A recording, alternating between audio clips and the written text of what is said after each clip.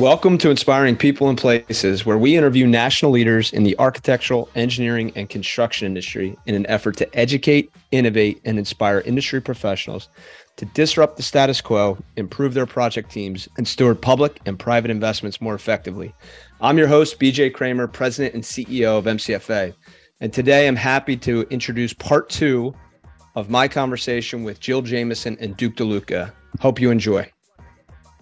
So you bring up NPDES, environmental reviews, and shovel-ready projects for putting the money in the ground today, so to speak.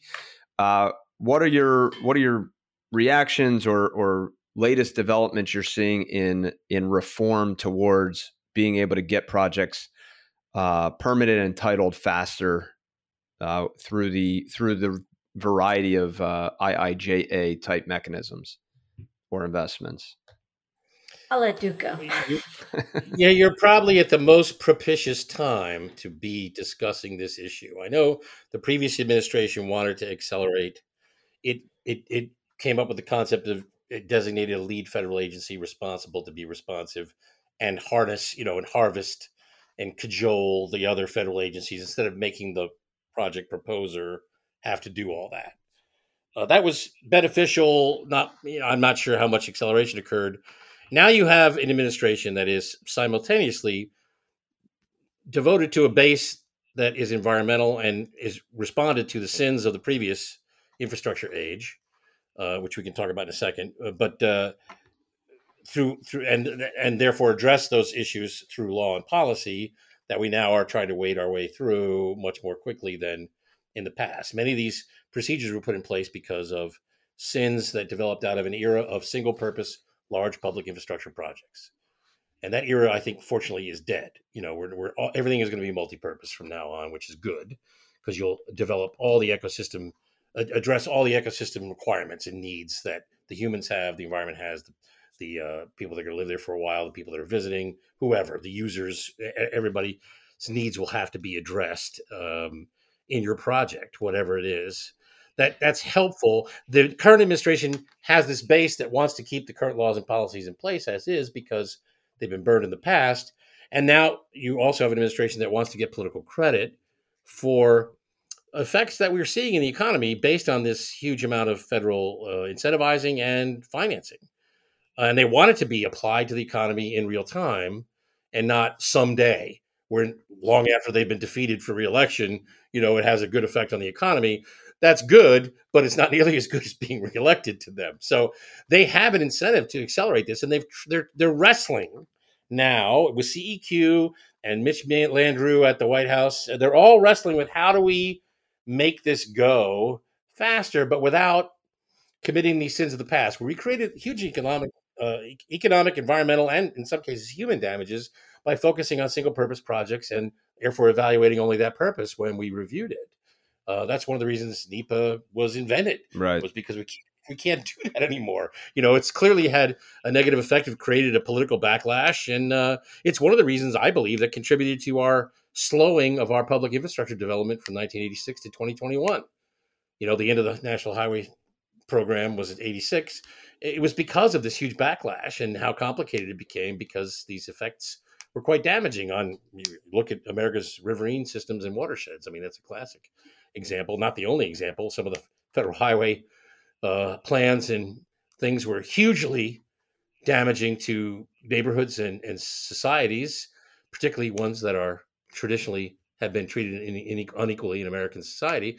That's one of the reasons for environmental justice to be an extreme component of these federal programs in this round, because they don't want that sort of thing to happen again, where poor people get pushed out of the way and don't benefit from the infrastructure that's being in place. So it is tricky. I haven't seen anyone with the key or anyone cut the Gordian knot, right? Yet. Maybe Jill has seen some signs of progress, but I haven't seen it yet. Well, what I've seen is, again, industry and the government develop new models to deal with this reality, right? And so everything Duke just said has led to the heyday of what we call the progressive model of contracting, right? So progressive P3 is now, if you go to any conferences, that's all you're going to hear is the progressive model. And basically that allows you to get your private partner in early to help you with all of this long lead items like permitting, cost estimating, et cetera, et cetera. And in a hyperinflation environment or a high inflation environment, this is also very helpful to get the pricing right, to figure out value engineering as you go before the, so walking away from the hard bid on the construction, instead doing a bifurcated process where the first process or the first part of phase is the preliminary services pre-development agreement, whatever you want to call it. And the second phase, if you want to go forward, is done under a traditional P3 where they finalize designs, finance, and then they operate and maintain it for a long time. But this, as a result, exactly of what Duke is talking about, the uncertainty around permitting, the long lead items, coupled with this sort of supply chain inflationary environment we have, had led to new contracting models, and that's all we're seeing right now. We're seeing it at the federal level, we're seeing it at the state and local level. It is I'd love to see industry react in real time, but this is occupying most of my days these days. There's a recoiling against hard bid right now, and there's in favor of doing these progressive approaches to be able to accommodate these sorts of issues like permitting. There's only one thing I would mention is we were talking about policy innovations in both requirements in the proposals, and we talked about some innovative contracting. You know, an example that Navy Facilities Command is using is they're making an award based on the proposals, and then they're having a meeting to re cost estimate the award based on changes in labor prices. Now, so far they've only applied that to labor, not to material supply chains. They could apply it to both if they wanted to, right? You could say, okay, what adjustments do we need to make? You sent this proposal in January. We made the award in April. What's changed? What do we need to change? You know, and then they negotiate that agreed final price. So the actual award amount is not final until that next negotiation, even though they've made an award, and now we negotiate the final price. And right? the risk there is open book contracting, right? Well, you can do that without open book. Yeah, you can do that in closed book and just fixed price, right? So that's just a standard adjustment mechanism. So typically in a bid scenario, you have to hold your pricing for 90 to 180 days. Yep. If you go beyond that in the award process, there's an automatic adjustment for certain factors, whether it's PPI or so to Duke's point, an adjustment for labor is pretty normal. But to his point as well, what does that do from a budget planning perspective, right? So you've awarded, and all of a sudden it's like, we can't afford this anymore, and that is happening, right? And so I think that's where there's some sensitivity around: do we go to market right now if we don't know that we can actually absorb these interest rate increases, or interest rate and inflation increases, or do we hold off until things stabilize, knowing that they may never well stabilize?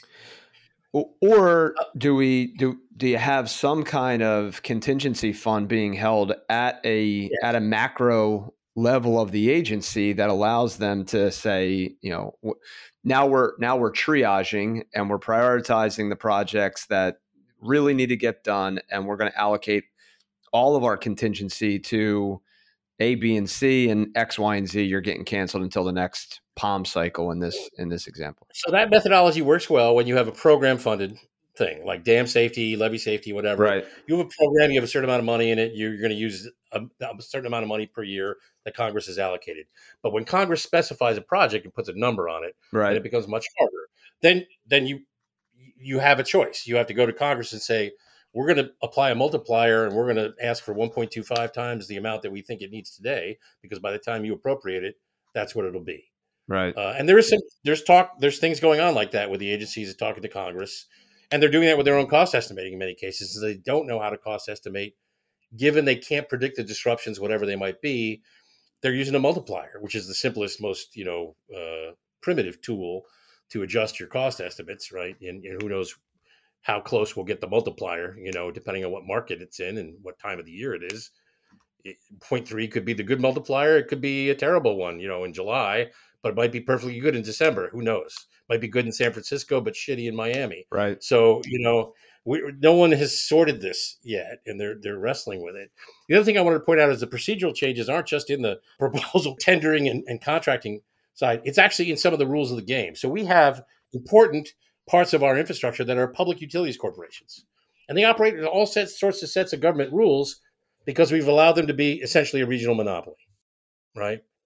Well, it's in the energy world. The way they get paid is by addition adding power generation capability. These rules were designed during the New Deal when we needed to electrify the country and we needed more generation. That's why the Hoover Dam you mentioned earlier was built to generate more power, right? Fortunately, it generated more than we needed for the cities at the time, so we had to build make aircraft factories for World War II. So we in the year in 2000, I would have said we probably need to change that to focus on making our distribution system and transmission system more resilient and change the incentives to the PUCs. Now, in the end, I would have been too soon because the fact that power generation is how they get paid is one reason we've transitioned so far off coal into natural gas once the shale gas revolution hit in 2006-7 in the US, when horizontal fracturing became economically achievable. Well, suddenly all this locked gas and oil was now available at very cheap prices. And so now we saw, in the political speech, there was this discussion of a war on coal, but a government policy against coal never was put into place. It never took effect. The Clean Power Plan never took effect in America. It was all market forces and public utilities replacing their expensive coal and polluting coal with natural gas projects that were cheaper. The supply was cheaper, and they were able to make more money. And they got their model of getting paid meant that they got paid even more because they were building power generation. Well, that transition is almost complete. So maybe now's the time to at least add resilience of the transmission and distribution system. We just had an incident here in Moore County in North Carolina of sabotage, right, of a distribution system, right? However ridiculous the causes of that might have been, it highlights a real vulnerability and fragility that we should address in our infrastructure. Not just restoring what we had, but making it more resilient, as we started this conversation with, about an hour ago. Yeah, and just to your point, BJ, about contingencies and whatnot, it's all money, right? So contingency is the worst use of funds in the history of the world, right? It's just kind of taking money that could be used for good things and holding it as a reserve. It's necessary. Obviously, insurance is also necessary, but it doesn't. So from the federal government perspective, where you kind of have these programmatic things, to Duke's point, that's okay. But if you are a water district in California or in Colorado, the idea of just waiting for them to increase their prices is offensive, right? And it's like so the public sector wants the private sector to be able to build in their own contingencies, and those contingencies should be able to absorb some of that shock. So we've got this push and shove going on. Again, because I'm so old, I remember working in inflationary environments in Latin America. There are formulas that we use all the time. It's actually not that hard. But to Duke's point, people now, they just haven't dealt with it, right? If you're old like me, we've dealt with this before. It's like, oh, good, I get to brush off that old toolkit, right? So I think it's just a temporary sort of collective gulp of the industry trying to figure out how to deal with this. There's going to be pushing and shoving. There's going to be finger pointing.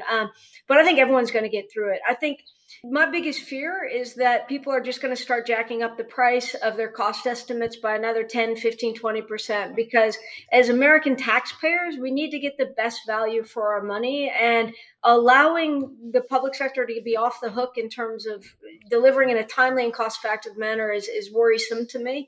So we've got to hold them to account in terms of how the money is spent, and the cost estimating, everything needs to be done in a maybe a more sober manner than it has in the past. Go ahead, sir. This is not the last word on contract management I'll focus on the federal government level, but I'm sure we could talk about it at state and local as well. There are some enormous issues there. And Frank, even before these infrastructure laws, fundings have been put in place in 2021 and 2022, we saw many companies moving out of the federal government market because there was too much risk and they were getting out of it, and they just didn't need to do it to make money. And I am personally aware of some small and regional companies that, in spite of this massive blob of investment in infrastructure, have decided that they're not going to increase their federal market participation because it's just not worth the trouble. And one of the reasons for this is this crazy way that we are now contracting, where we really don't communicate, right?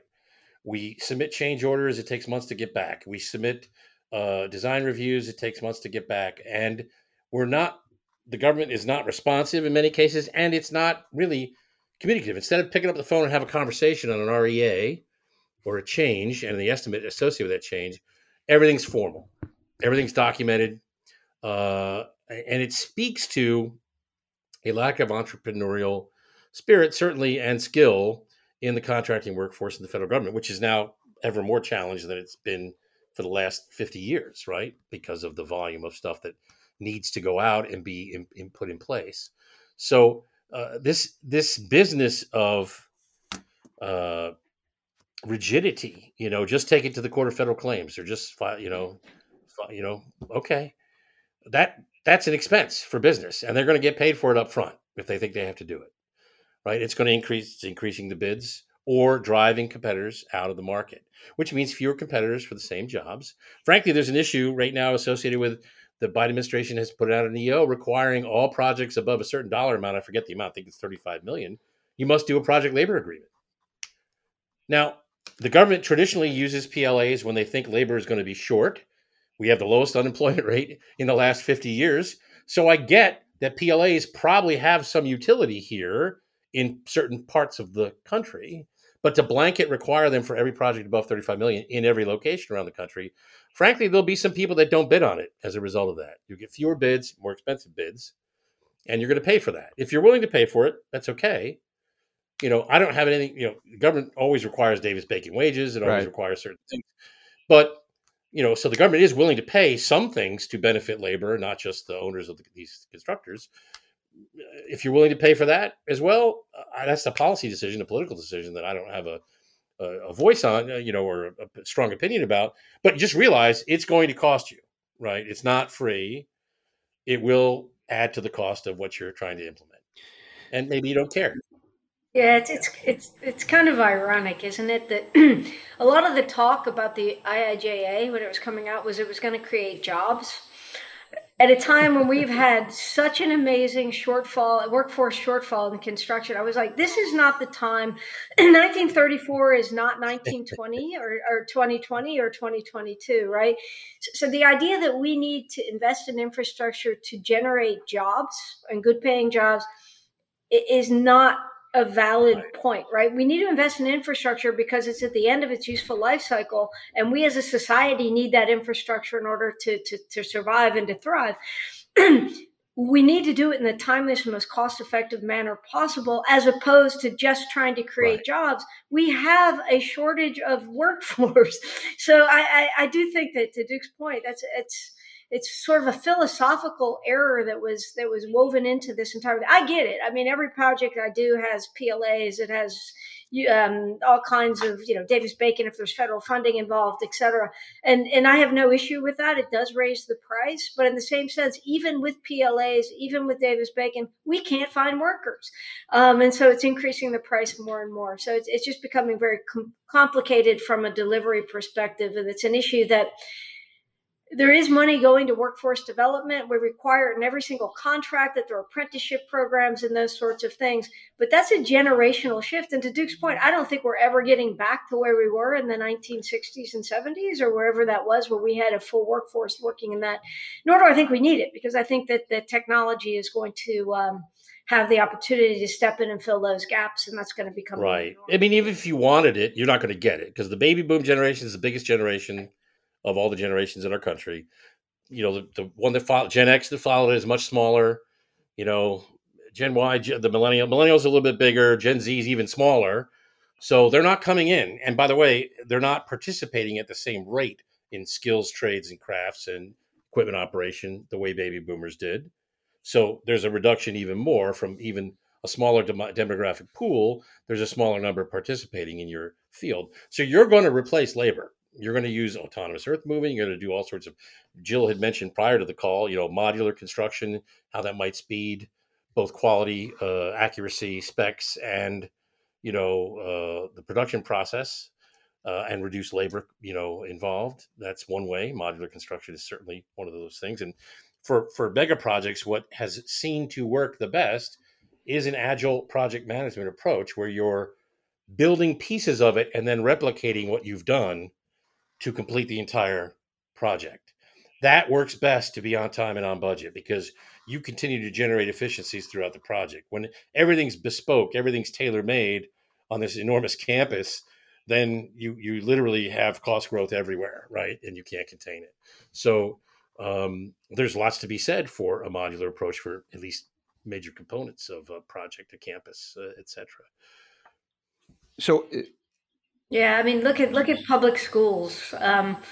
Middle schools are middle schools. Modularly, we can get those things up and running, and they can be energy positive, and you can get one contractor to do 6 to 10 schools very quickly because the design does not need to be adapted. Instead of procuring each one individually and trying to do bells and whistles, I mean, you can still bedazzle it the way you want to, but it's underlying sort of fundamentals are the same. So yeah, they're definitely, there's a sea change going on in terms have you seen there's a couple of threads I wanted to pull on. Have you seen buy-in to that standardization, Jill? I have, yeah, no, definitely so.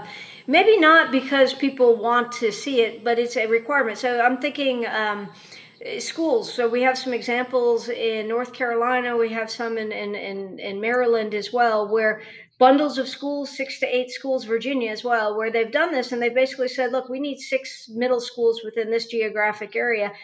This is the basic design, and they're prefabbed, and they come in, and you can't tell. I mean, they look fantastic, right? They've got transparent walls so students can learn about like water systems and energy and all this kind of stuff. But at the end of the day, by doing it on a prefab basis, they're saving money. They're de-risking the construction, the supply chain issues, the workforce shortage issues is really where it was coming. They couldn't find workers to build these things, so having it done on site wherever it was being done on site and brought to site. Construction staging, which is often an issue, kind of went away for this sort of thing. So it is. I mean, it's certainly not everybody's school district yet, but as it gains sort of market acceptance, I think that we're going to see more and more of it. And we're seeing it in office buildings. I mean, you're seeing it at the commercial level for sure. So it's just an issue of time before it sort of filters into other sectors. Inspiring People and Places is brought to you by MCFA. MCFA is a CVE-verified, service-disabled, veteran-owned small business. At MCFA, our why is to inspire people and places through project leadership. We provide planning, strategy, program management, and construction management support services to a wide variety of public and private sector clients. So I want to go back to a comment that Duke said about the entrepreneurial spirit inside of the contracting or inside the contracting agencies, and I would say any public sector group. I think that the entrepreneurial spirit does need to be, two-sided, and I think it's a two-part problem. One is how do we invigorate that entrepreneurial spirit now, because I think that culture, that spirit has been lost, and I think it's been lost because there's a disincentive to taking risks. And it's a very legal organization, and we don't want to fight that in the field. Send it to the lawyers, and the lawyers will figure it out. And meanwhile, everything slows down. So, because we have a lot of public sector engineering folks listening to this podcast, what would you say to them? When they've been brought up that like you don't want to get in a legal battle and your hands are kind of tied. How do we incentivize them or inspire them to be more entrepreneurial and take ownership of solving problems and figuring things out at the lowest level possible? It's a hard one, right? So I was like, no, you have an answer. Go for it. I think ultimately, BJ, it comes down to how the contract is written. I actually sympathize with those procurement officers. You can't just sign away $1 billion in public funds because somebody asked for it. You have to be very careful. You have to follow the letter of the law, I agree. etc. So I would say it's how the contracts are drafted, and how they're thought through. So there's a tendency to follow standardization, and this is where maybe the lawyers are looking at this. they're not forward thinking. They're saying, look, we've done this on that project, so we're going to do this again. But each project's going to have its own risks, its own opportunities as well. So you can have gain share, pain share clauses that are sometimes interesting, right? If I come in under budget, I get a percentage of that. If I go over budget, I'll eat a percentage of that. But those need to be established within the contract up front, and that requires a little bit of thought, right? And so I think that as contracts are let and as they're awarded, those sorts of clauses and provisions, they should be proposed by the A&E firms or the construction firms on the other side, but they also need to be sort of organically understood within the agency itself. State and local level, we're seeing a lot of that. We're seeing a lot of creativity. Federal, you guys know, you've got the FAR sitting over you, and it does sort of limit what you're allowed to do. That said, you get the right contracting officers. They always are willing to see what is within the realm of possible. But I think gain share, pain share clauses and those sorts of things are really useful, particularly when you're in a environment where there's uncertainty and interest rates and inflation and other sorts of things. So, but they just can't willy-nilly agree to these changes. And I feel for them when a contractor basically calls them obstructionists because they don't just sign a change order for $1 gazillion. They shouldn't, and I applaud them for saving taxpayer dollars. There's nothing wrong with being a steward of this taxpayers' dollars. There is something wrong when you can't have a conversation and everything's in a letter format that's documented because you're more worried about a legal case than you are about solving the problem that's present today in the project. And there's lots of square brain behaviors that cause tremendous issues. I've seen a project that was 85% complete. All designs had been reviewed up until that point. And then the federal agency involved came back and said, oh, no, you didn't meet the force protection standards. So you got to tear it down and rebuild it to the ATFP standard that we designed. And of course, the ATFP standard that they were demanding was not in the DD 1391 and was not in the contract, but they insisted upon it. Now it's going to go to court. Eventually the contractor will win. But how incentivized is that contractor to take another job with that particular agency? Zero, right? Because I had to wait 5 years and spend X amount of money to get my payment, right? So it's that kind of attitude and behavior is something that we have to disincentivize through position description write-ups when we're advertising the positions, where we're filling them with people. You can make inducements to creativity. You can't offer them a financial reward to creativity, which is one of the main problems, is we can't adequately incentivize it. So on the positive side, you could say, here, make it part of the PDs for the contracting officers, for their supervisors, for the managers of the program, whoever that is in whichever agency we're talking about. And then, frankly, I think in an environment like this one, with all this money slosh around, if you really want innovation to happen, you're going to have to start firing a couple people, ideally people that you can fire, legally, not necessarily, arbitrarily. The GS system won't let you do that, but you got to fire a few people, and that will motivate the others. And until that happens, the rest of them are going to play it safer than they will creatively, quite frankly. I also think there's power in precedent, right? Yes. And one of the problems we have is that, particularly at the federal level, but also at state and local, we're siloed. So if you're talking with the Army Corps of Engineers, they don't know what they've done over in the Office of Innovative Project Delivery at Federal Highways, right? And so whereas because I work with multiple agencies, I could be like, come on, they just did that in DOT. Why aren't you guys doing this in the Corps of Engineers? And when you start to show them and you can hand them the language, which shows them that it was okay by the FAR, all of a sudden doors open, right? And so I think that there is a little bit of exercise that needs to be happening at the federal level about sort of this cross-pollination of these lessons. There's a great website at Federal Highways, the Office of Innovative Project Delivery. That really goes through performance-based contracting, P3, and what's been allowed, what's not been allowed. They have contract examples. They have example of clauses and those sorts of things. And it's a shame that with such good information out there that it's not more widely understood by other agencies, right?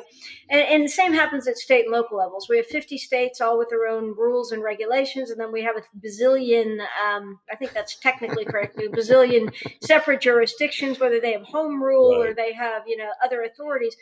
And so a lot is lost in the translation. And this is an argument that we always say is that we just need better education out there for some of these folks as well, so that they can say, this is not a scary thing. It's been done before. Doesn't mean they'll buy into it right away, as I'm sure Duke is now thinking of examples where he's been like, they've done this in other agencies, and the contracting officer is like, I don't care. But at least it gives you a leg to stand on.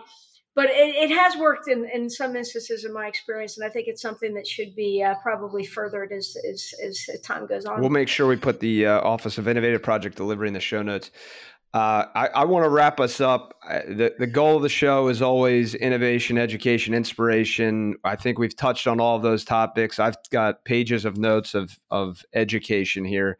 So hopefully our viewership or our audience got a lot of value out of this. But I want to give you both, a minute to close us out. Your view of, kind of the industry of infrastructure, where we are as a country, and any closing motivation to those listening. Jill? So my view in general, I'm optimistic about where the infrastructure industry stands, right? We have a once in a generation inflow of money. It's not everything that we need, though. So I think we need to be careful about checking our expectations.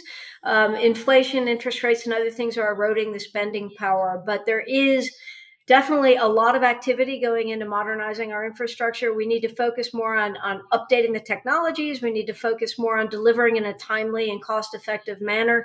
And I think that there's still many opportunities for even reconfiguring the industry so that we can be better prepared for the use of this money in a timely and cost-effective manner. But I remain optimistic despite everything I just said over the last hour. So there you go. Duke, over to you.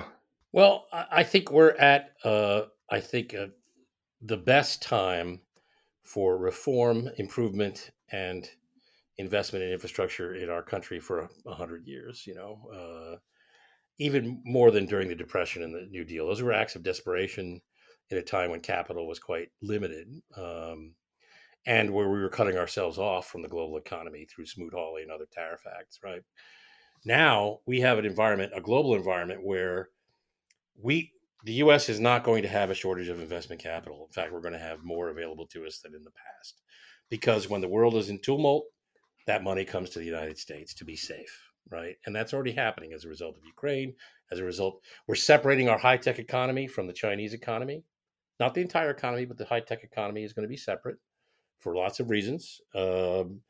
That's happening now, which is resulting in huge infrastructure investments in the United States already, and that will continue. And that means that money will be invested here rather than in China. And China is going to experience some problems, I think, that result in money that was going to China over the previous generation will come here for their investments, for their returns, for the safety of them, as well as the volume of those returns.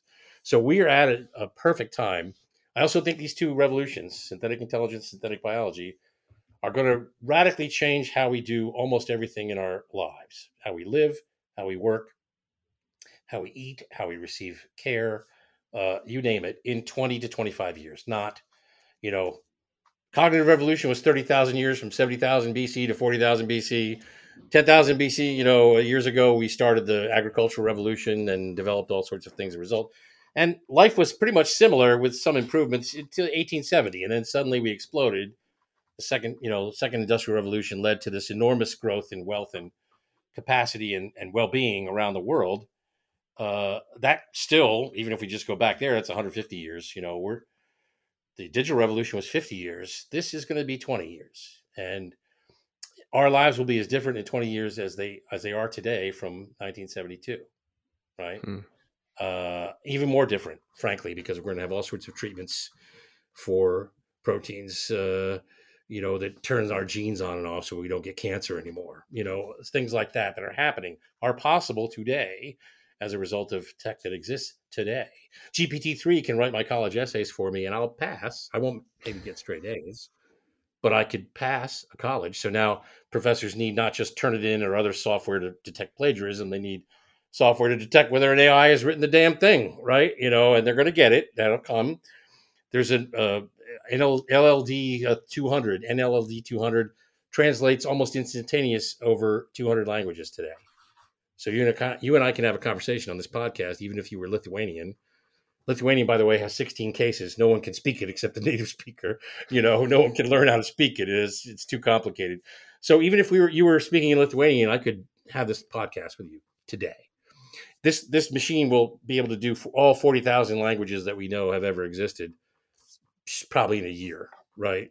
So this change is occurring very rapidly, and it's going to disrupt everything, to include how we deliver and in what we deliver in the form of infrastructure.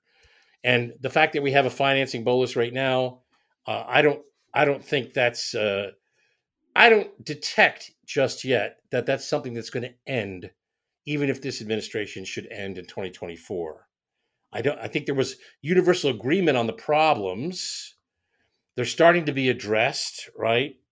I suspect that the political environment will require a continuation of these efforts as well, just in terms of the politics of the U.S. And I'm not a political analyst, so it's as far in the future as I can see, which is probably 2 weeks. But I think we're at the best time since the middle 20th century to set ourselves up to dominate the 21st and 22nd century as an economic power, social, cultural, political, diplomatic, and of course, military power, because our economy underlies all that power. And so I'm extraordinarily optimistic, in spite of all the complications and the challenges that Jill and I have spoken to you about today. Well, thank you both, and to our industry listeners. If the problems didn't exist, we wouldn't have jobs. So it really is our jobs to take what both Duke and Jill are talking about. They're both big thinkers, but they're also doers, involved in the industry actively, working through these problems at the highest levels of government and private sector. So whether you're private sector, public sector, junior or senior in the industry, please share this, because I think if we can get the conversation out there, speak openly about the problems that we all have to navigate together, we will only do a better job of stewarding these public investments for the generations to come. So Duke and Jill, thank you so much for your time and for sharing. It was a pleasure having you back on. And if you haven't listened to the podcast earlier, go back to the early podcast where Jill and Duke are individually interviewed. But until next time, thanks so much for listening, and get back to building. Hey, everybody. If you're enjoying this show, do us a favor and subscribe to Inspiring People and Places on iTunes, Spotify, or your favorite podcast hosting platform. We'd also greatly appreciate if you left us a review and shared this with other entrepreneurial public servants and all your friends and family in the AEC space. Be sure to visit our website, www.mcfaglobal.com. Sign up for our newsletter to stay in touch with us and learn about all of the projects and clients we're helping. Last but not least, we are hiring. We are always hiring. Do us a favor. Take a look at what jobs we have open. Contact us through our website or connect with me on LinkedIn. Until next time, have a great rest of your week and a great weekend.